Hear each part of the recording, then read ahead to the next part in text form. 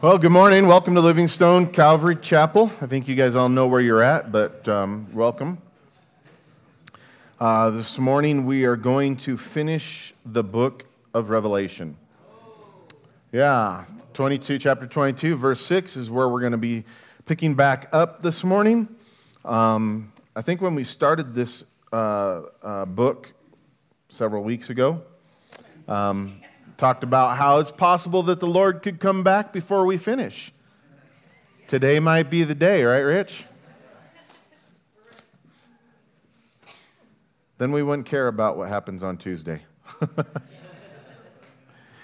We should care, but we should not be moved, guys. And just as by way of announcement, and we're going to pray for this, no matter what happens, the Lord's in control, and He's our hope, and He's our assurance, and He's our Savior, and ultimately, guys, He's our Lord, right? And we will walk with joy and peace no matter what. But if you haven't voted, please do get out and vote.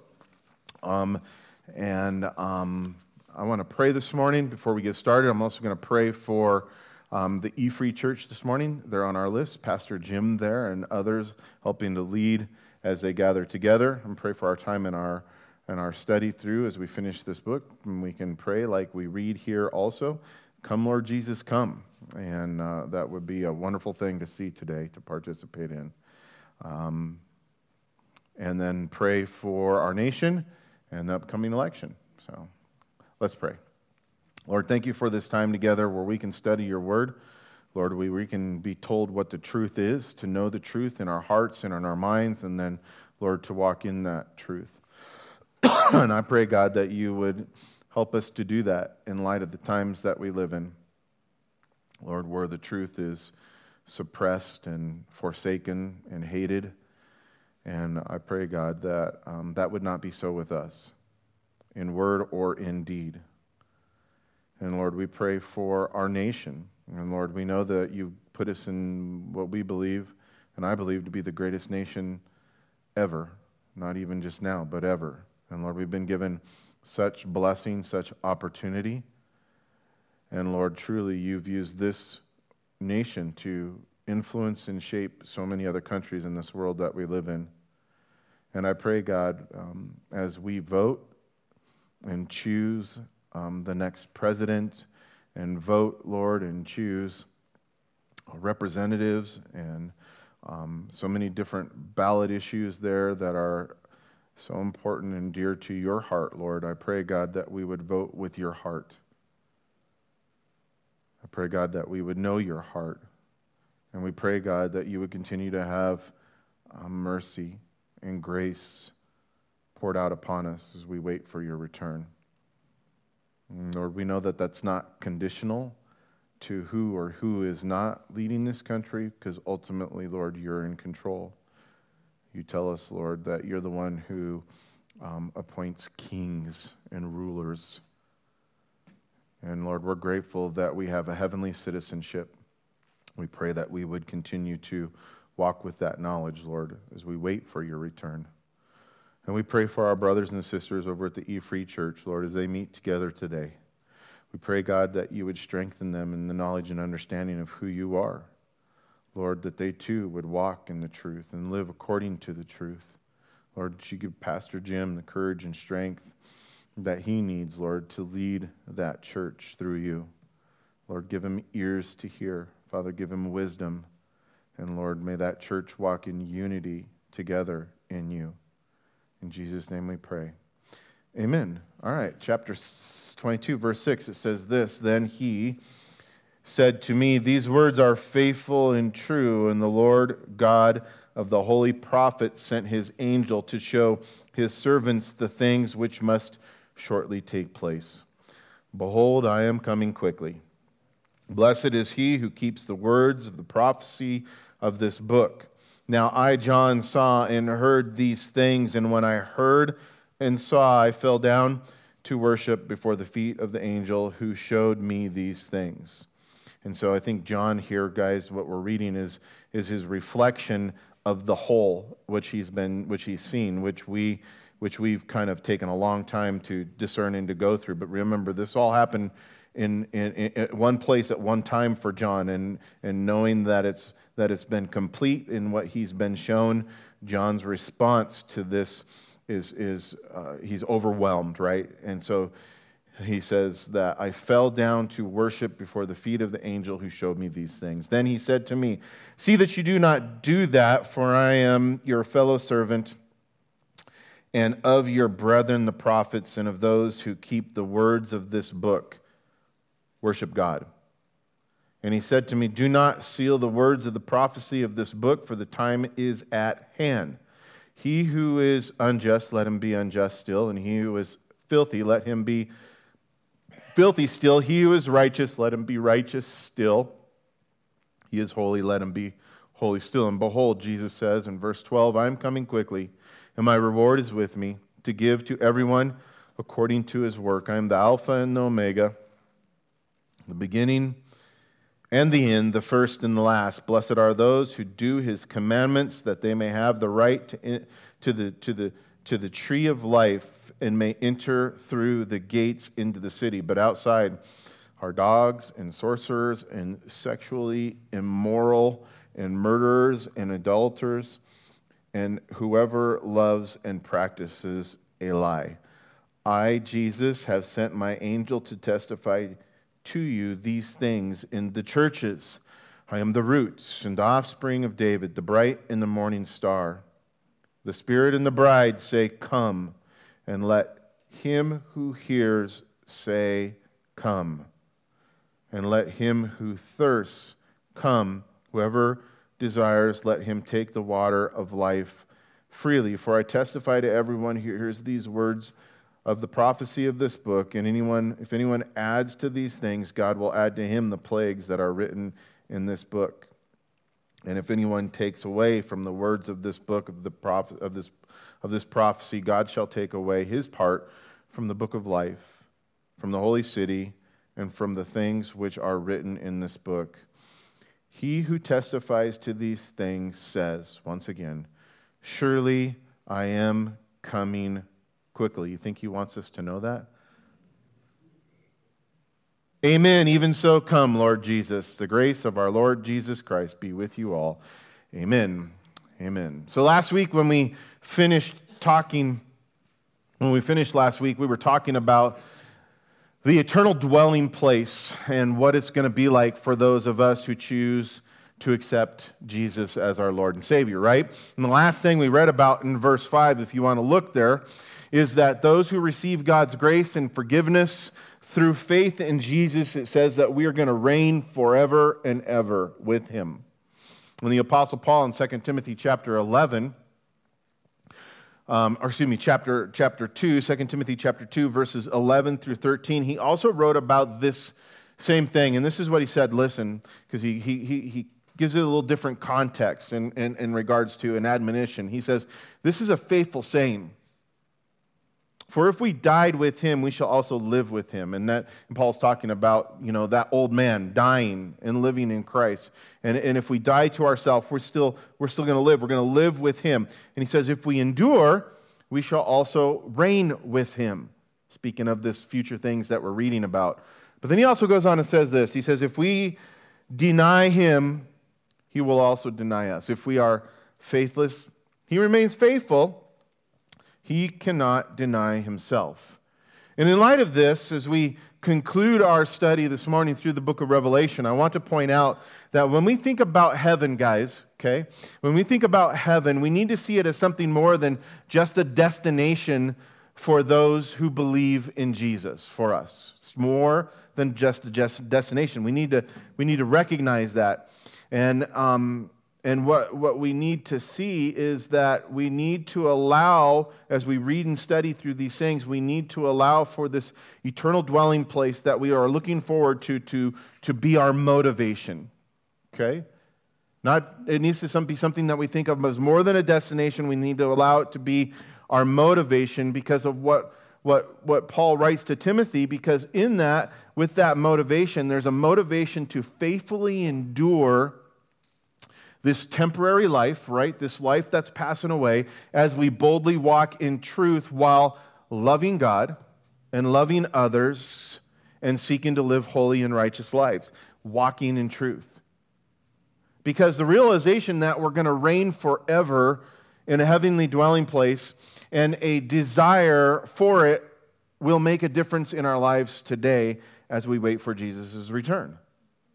And in Hebrews chapter 11, I love this. There's a list of men and women of faith who were motivated in the same way, motivated to walk with God and serve Him in light of the promise of this eternal dwelling place that we're being told about. And in Hebrews chapter 11, verses 13 through 16, speaking of these Old Testament saints, it says this. He says, "These all died in faith, not having received the promises," meaning in this life. He goes to say, "But having seen them afar off, they were assured of them, and they embraced them."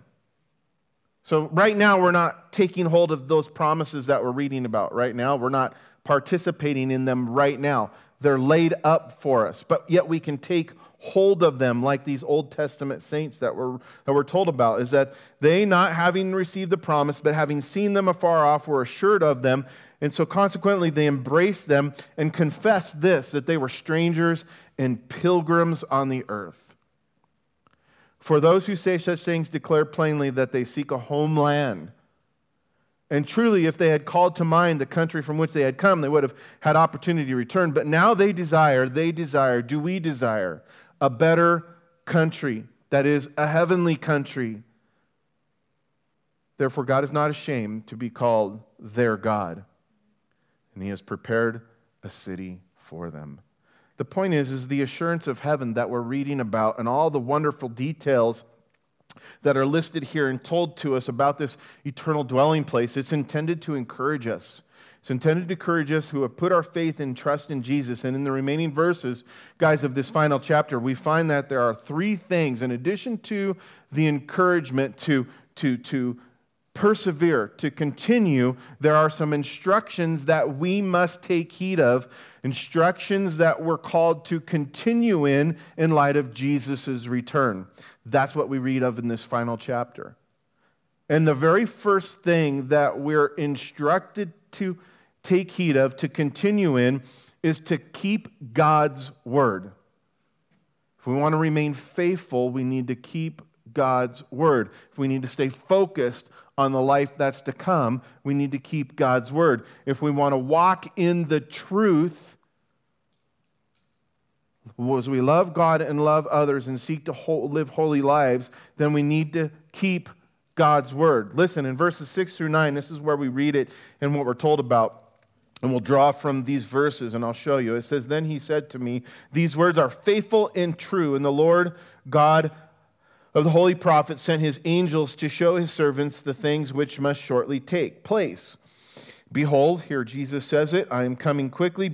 Blessed is he who keeps the words of the prophecy of this book." Now I, John, saw and heard these things, and when I heard and saw, I fell down to worship before the feet of the angel who showed me these things. And he said to me, See that you do not do that, for I am your fellow servant and of your brethren and of the prophets and of those who keep the words of this book worship God. Now, as we look at this contextually, we see that as John's experience of being shown all these amazing things that must take place shortly, right? Because that's how it kind of begins, the book of Revelation. Let me show you about these things that must take place shortly. As it all comes to an end, this angel who is now with John declares something to him in verse 6.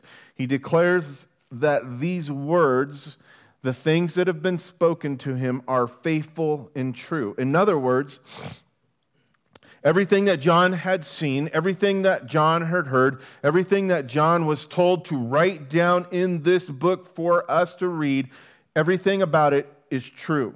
It's a sure thing. So when we read this angelic declaration, we have to see, like John was receiving it, and as we need to receive it, we must see that it's really a call to believe. When someone says, "This is the truth," what are they asking you to do? To believe them, right? And the belief that we have is more than existential. It's just not a thought or a feeling. It's an action or a reaction by which we live our lives by.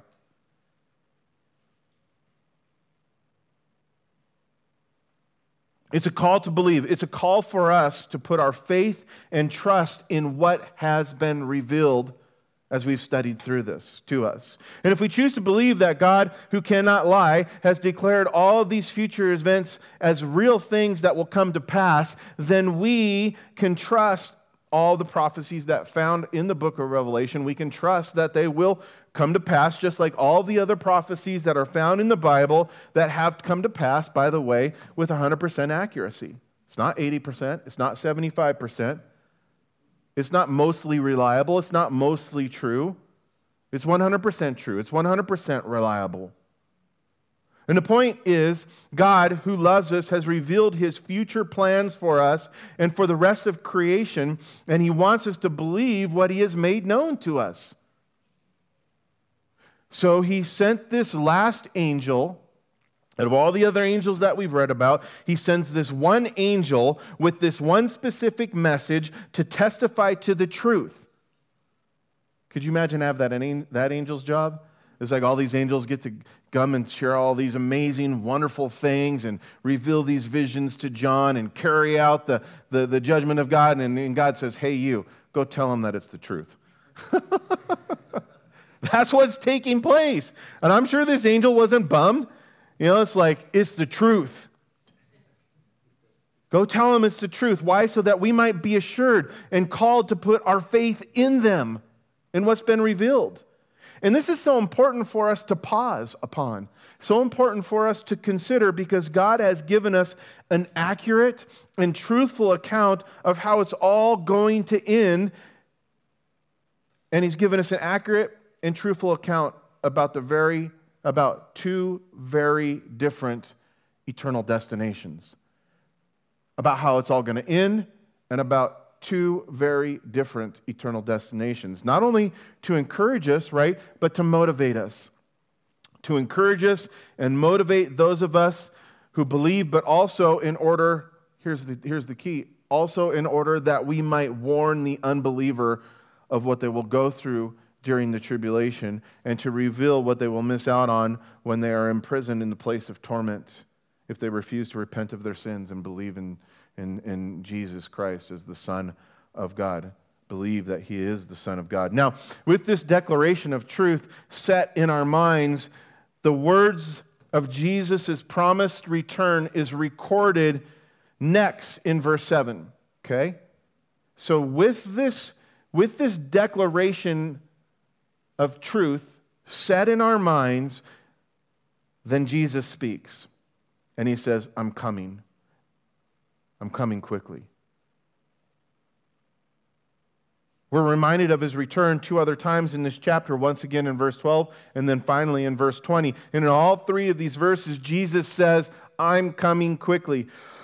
And this is the same promise of coming quickly that is recorded in the very beginning of this book, back in chapter 3, verse 11. You can look if you want, where Jesus comforted the church in Philadelphia, who had kept his command to persevere by telling them, Jesus spoke to them and told them that he was coming quickly. That was the encouragement to this persecuted church. Now, the word quickly that is used in all four of these instances, back in Revelation chapter 3 and three other times here in this last chapter, all four of these instances, that word quickly is the same Greek word, taku. And it means without delay. And so in regards to Jesus' quick return, what we're really being told is that when the prophesied events surrounding his return begin to take place, the ones that we've been reading about, they will come to pass without any delay. Once they start, they're not going to stop until they're completely fulfilled.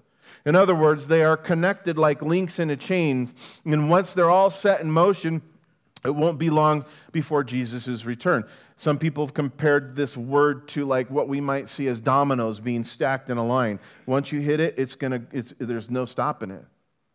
They're all going to come down. And I think this is interesting in light of the fact, guys, that we've already seen many of these end-time prophecies that are tied to the second coming of the Messiah already come to pass in our lifetime. We've seen many of them.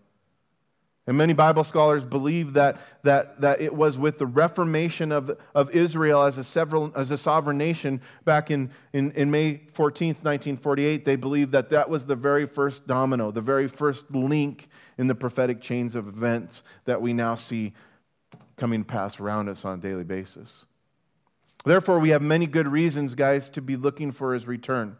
Many good reasons to be expecting that the end is near. And in light of Jesus' return, what are we told? We're told in verse 9, look, to keep the words written in this book. And what will be the result? We'll be blessed. We'll be blessed. Now, if you remember at the very beginning of this book, back in chapters 2 and 3, there are these 7 messages that are written to the 7 churches who are in Asia Minor. And in these letters, there are the words of Jesus who give specific encouragements and specific warnings for the church to apply to their lives, for us today to apply to our lives. And these words of God are things that we must keep and apply to our lives so that we will be blessed. And really, this is the case with all of God's word. It's not just these words here. It's the whole word of God. It's the whole counsel of God that we cling to. Remember in James chapter 1, verses 21 through 25, we're instructed, listen, it says, we're instructed to lay aside all filthiness and overflow of wickedness and to receive with meekness, with humility, the implanted word of God, which is able to save our souls. And James goes on, he says this in conjunction with that. He says, but listen, be a doer of the word and not just a hearer only, deceiving yourself. For if anyone's just a hearer of the word and not a doer, he is like a man observing his natural face in the mirror, for he observes himself and goes away and immediately forgets what kind of man he was. In other words, we look in the mirror, and when we see something that's wrong, what do? Typically, we fix it. You comb your hair, you wipe your face, whatever. I didn't hear that. And such is the case with God's word. When we see something that's wrong, we need to seek to make it right. We need to seek to make a change. And it says that at the end of this in verse 25, James writes, and he says, but he who looks into the perfect law of liberty and continues in it, he's not a forgetful hearer, but a doer of the work. This one will be blessed in what he does. So, for the purpose of remembering, in order that we might be blessed doers who heed the warnings and keep the words of instructions found in this book, I want to take a minute to look at the words that Jesus gave to the 7 churches back in Revelation chapter 2 and 3. Now, I'm going to do this in a very summarized matter, okay? And if you're taking notes, there are going to be key words I'm going to point you to that we can focus on in regards to keeping God's word, to being a doer of what he says as we wait for his return. The first letter, which was written to the church of Ephesus, remember, this was a church that had left their first love. We see that Jesus' word to them was simply return. To return. The second letter written to Smyrna, the church in Smyrna, were to those who were being persecuted for their faith.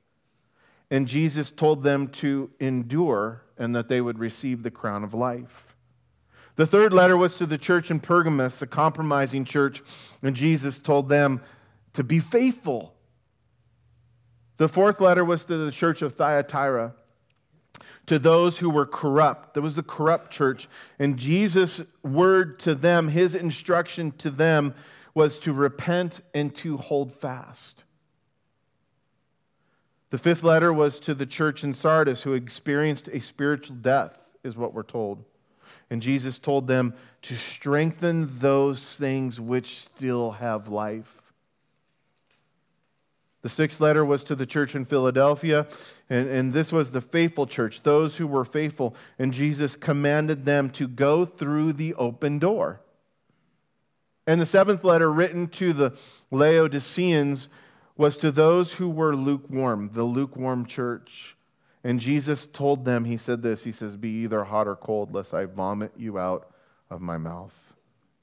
So this morning, as we take this admonition to keep God's word, and looking at it as we summarize some of the things that has been spoken to the church, to us today, this morning, if you find yourself in a place where you need to return, where you need to endure, where you need to be faithful, or where you need to repent, or where you need to strengthen those things which still have life, or in the place where you need to go through the door that God has opened, or need to get serious in your walk with God, I would encourage you. With the knowledge of the Lord's return being near, with the hope of eternity and the assurance of heaven, I encourage you to keep God's word by walking and living in obedience to it, and receive God's blessing that comes with your obedience by remembering that Jesus is coming quickly. Verse 8, we read on as we close out this chapter, and it says, now I, John, saw, and again, I heard these things, and when I heard and saw, I fell down to worship before the feet of the angel who showed me these things. See that you do not do that, for I am your fellow servant and of your brethren, the prophets, and of those who keep the word of this book. Worship God. And he said to me, do not seal the words of this prophecy of this book, for this time is at hand. And he, verse 11, who is unjust, let him who is unjust, or he who is unjust, let him be unjust still, and he who is filthy, let him be filthy still. He who is righteous, let him be righteous still. He who is holy, let him be holy still. So it's been exciting, I think, to go through these last few chapters and get a glimpse of what is waiting for us when God will make all things new, don't you think? It's some hopeful stuff to look forward to, especially when we see so much corruption in the world that we live in today, so much despair and discouraging things. And even though we're given many details describing what it's going to be like we talked about last week, I think it's hard for us to really imagine, even when we can let our imaginations run wild, it's hard for us to imagine all that God has waiting for us. In fact, I love what the Apostle Paul wrote about in 2 Corinthians chapter 12, when he talks about a time when he was caught up to paradise. And he explains this, that even the things that he heard, even not even the things that he saw, but even the things, he said, even just the things that I heard while I was there was so mind-blowing, he said, that it would be an injustice to even try to describe them. And in light of this, I can only imagine what it must be like for John, as we read this, to have seen all of these things with his own eyes, and then to have this angel come and say to him, listen, I know they're mind-blowing things, but they're true, right? These things that are our future reality. And apparently John was so overwhelmed by all of this that we're told that he fell down. He started to worship the angel. And this was the second time that John had done this. The first time was back in 19, when we kind of began the shift about what was coming in regards to the blessings that are waiting up for us in verse 10, when he reacted the same way to the angel who was declaring some of the wonderful things that were revealed about the marriage feast of the Lamb. Remember? In both of these times, the angels told John to stop worshiping them and to worship God. And this reminds us, I think, again this morning, that God's the only thing that we're called to worship. No other idol before him. No other God before him. No other thing before him. And one of the things that this angel said was, do not seal the words of this book, because the time for these prophecy, the time for these prophetic things is at hand. In other words, he says they're here. This means that this book is left spiritually open, and as a result is able to be understood by anyone of us who desires to read it, by anyone who desires to read it and to know what it says. But it does not necessarily mean, guys, that all of its truths are lying right on the surface. And I think we've seen that as we've gone through it, right?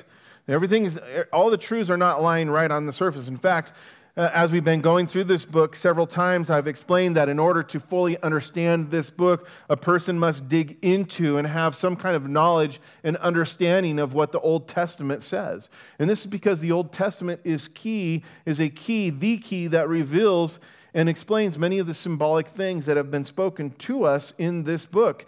And when we look to the Old Testament, there's no need then for us to guess or rely, for that matter, on any other person's opinion or interpretations to what these symbolic things actually represent and what they actually mean.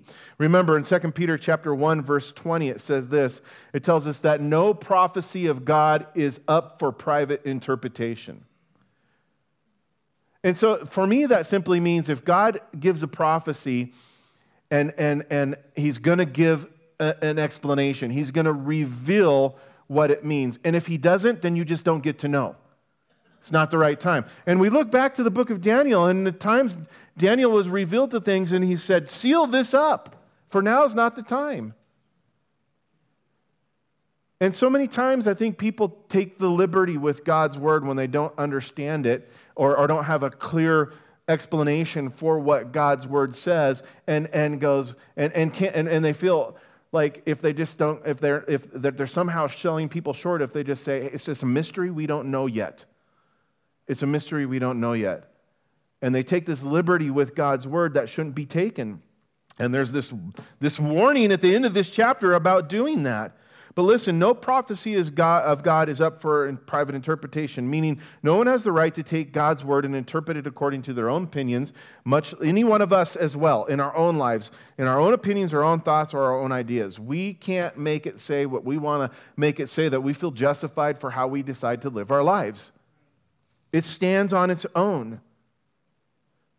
In fact, some of the last words, as I already pointed and found in this book, it warns us to never add or to never take away from the words of God. And these warnings, I don't know about you, when I read of them, they speak of a horrible consequence for those who do. And a reminder for us that the whole world, this is a reminder for us, I think, to remember that the whole Word of God is sacred. It's sacred. It's meaning it's not to be messed with, touched with. In that sense where we can go and twist it to say something that we want it to say other than what it already says. And so the reading and the studying and the teaching of it needs to be done with great care. Therefore, in regards to what the Word of God says and what the Word of God means, we should never try to change it. Rather, what our job is to receive it. Receive it simply, believe it completely, and be changed by it daily. That summarizes it for me as we trust in and live by it. Listen, Proverbs chapter 3 or 30, verses 5 through 6 wraps it up and says this. It says, every word of God is pure. It is, this is cool, He is a shield to those who put their trust in Him. Do not add to His words lest He rebuke you. And ultimately what He says, and you be found a liar. Because God's word is truth, and the truth will be made known over and over and over again. I don't know if any of you guys, this is on a side note, got a book in the mail. It's called The Sunday Law. Did you guys get that? Throw that in the garbage. Burn it. Use it as toilet paper. I don't care. That's what it's worth.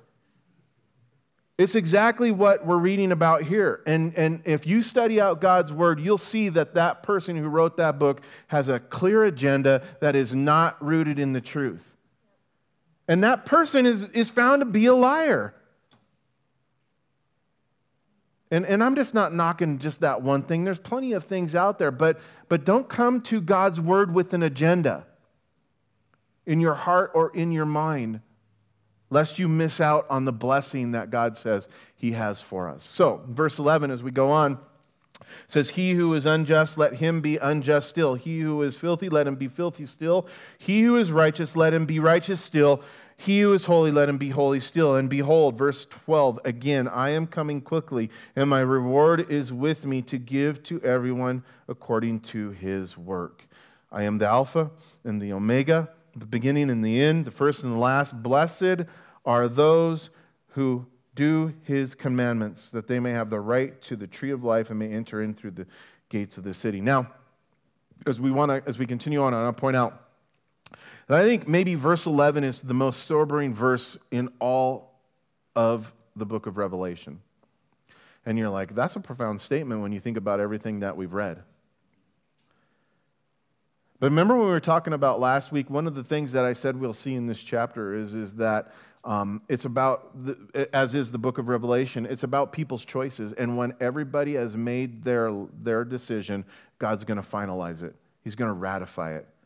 And I think that's really what we're reading about here. And this verse, which is found at the end of this book, within the context of verse 12, where we read for the second time of Jesus' promised return. And in light of this, we see that verse 11 is declaring this fact, that a decision a person makes, a decision a person makes to follow Jesus or to reject him, and people do that, right, as we read here, in order to follow Satan. At this time, those decisions are going to be made final. At what time? At Jesus' return. In light of this, it needs to be said that we must fully understand the plan, it's been said, we must fully understand that God's plan for men to be saved is singular. Let me say that again. God's plan for man to be saved is singular. What does that mean? It means this. There's only one way for a person to be forgiven of their sins and to be saved from the debt of eternal death that is owed as a result of sin. One way. And according to what the Word of God makes known to us, God's way for salvation is clear. It's by grace through faith in Jesus alone.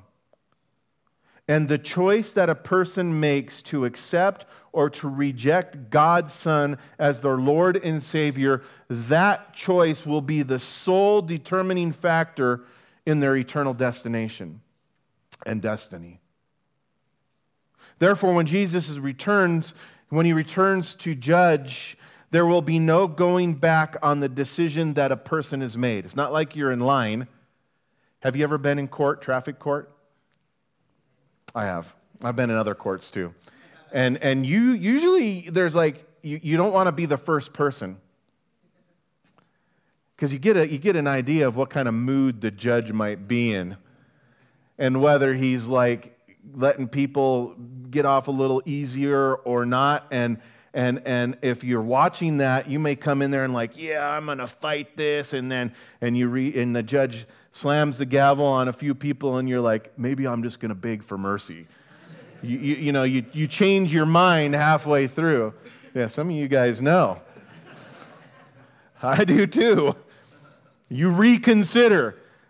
Guys, there's no reconsidering in this at this time. That's what we're being told. But up until that time, people have a decision. There's hope.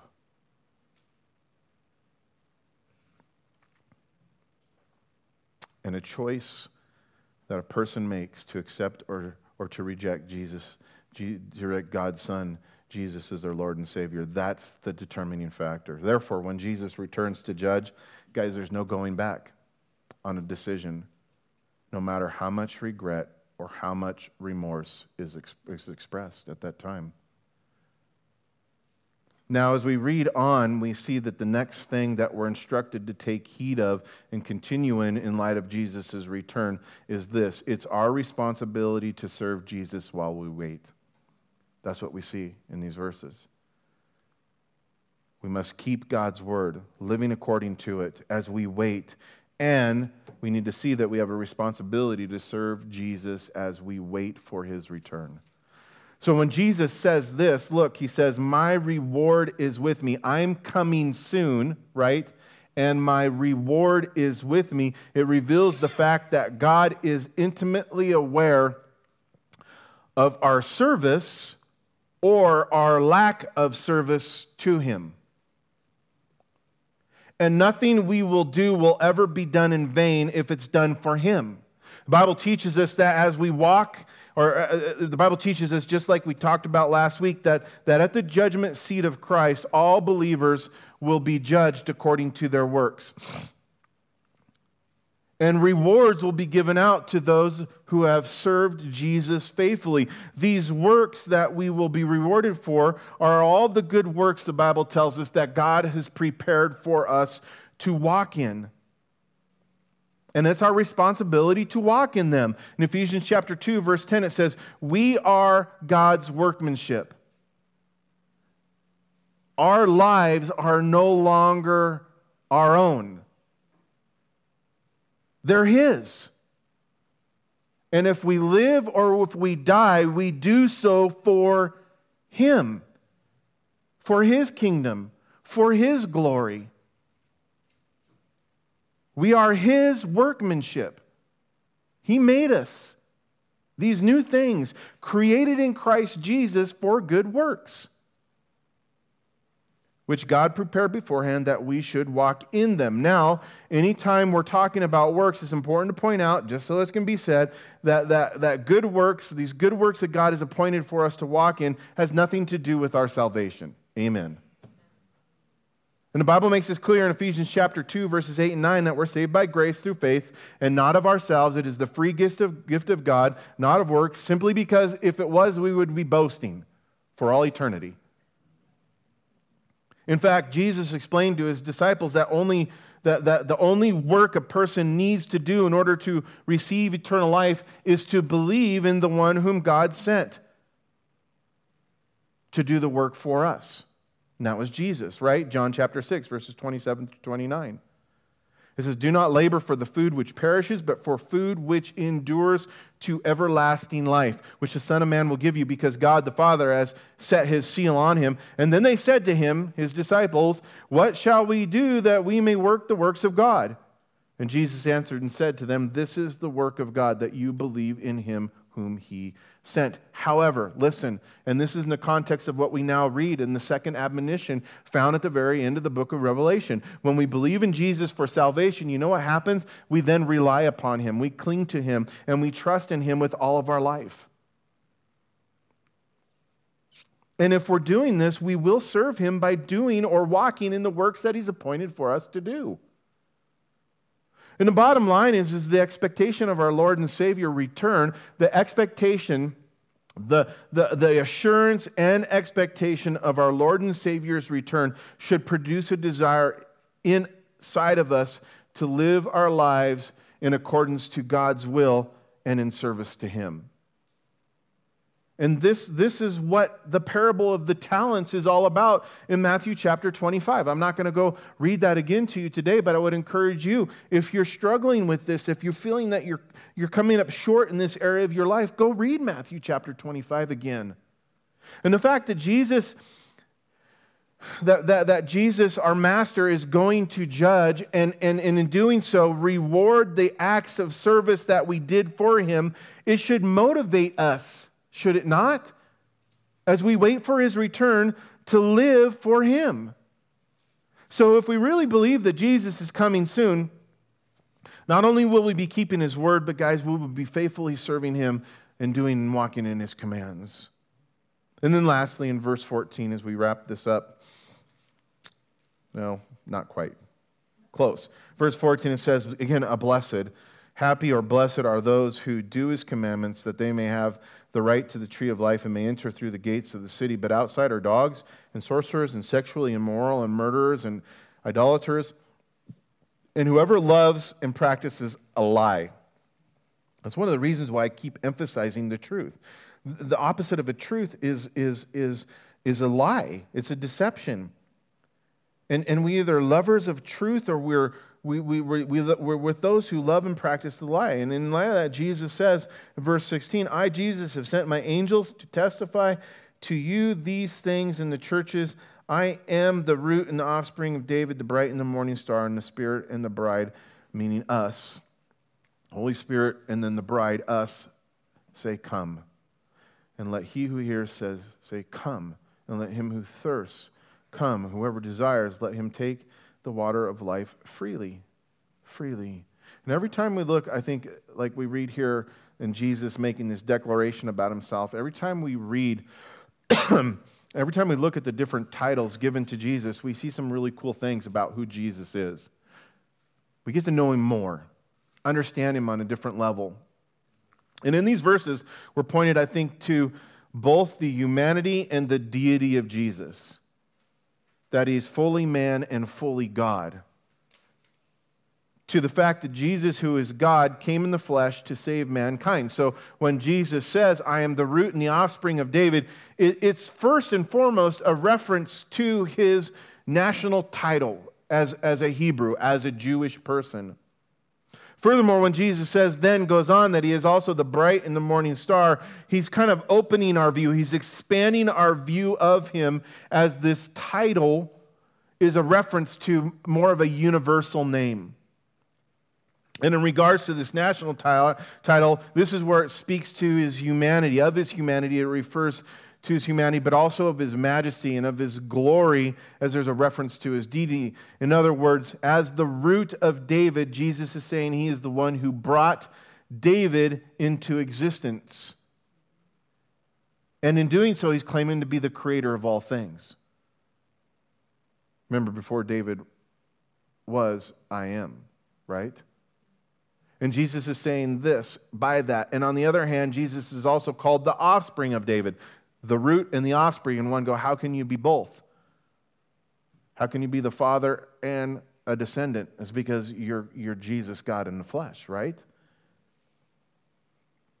And he's pointing out that he came into this world born of a Jew, specifically, prophetically speaking, from the line of King David.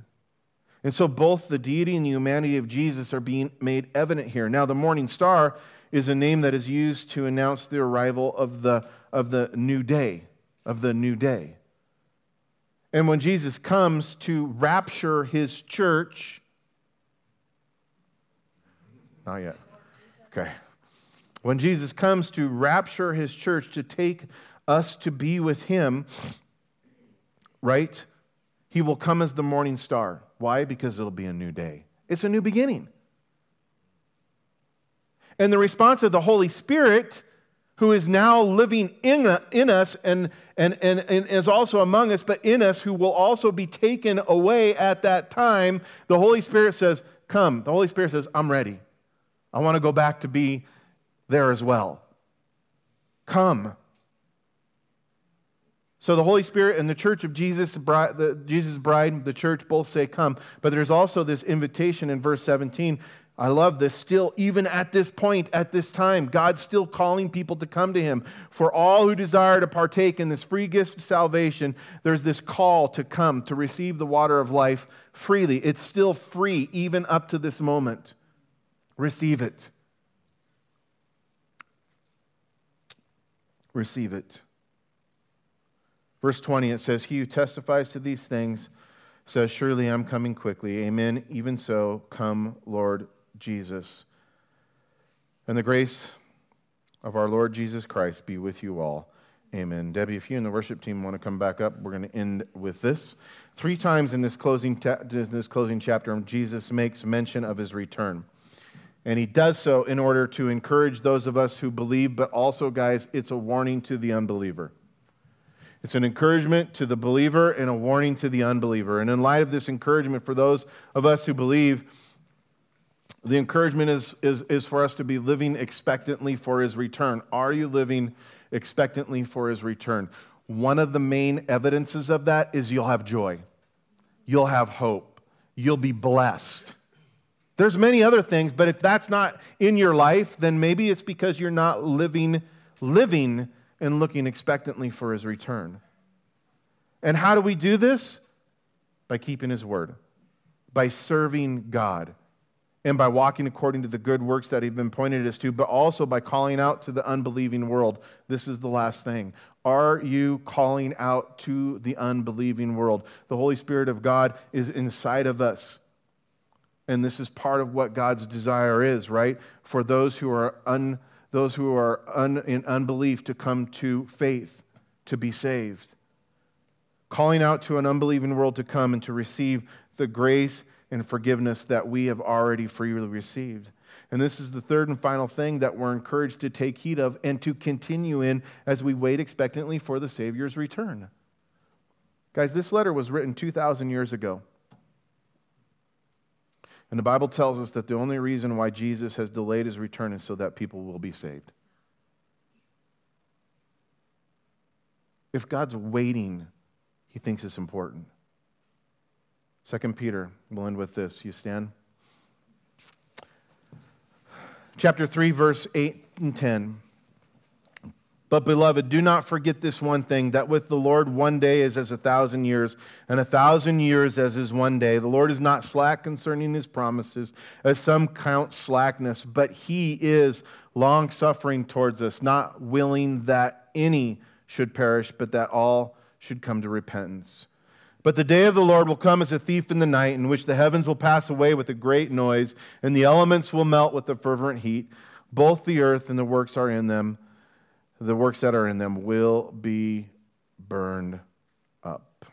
Father, may we be about your business, not our own, as we wait for your return. Lord, may we receive these blessings that are spoken here, God, as we receive your word and these prophecies as truth, and then live our lives by them. Father, give us boldness in the time that we live in to not be afraid of the lies, to stand in the truth.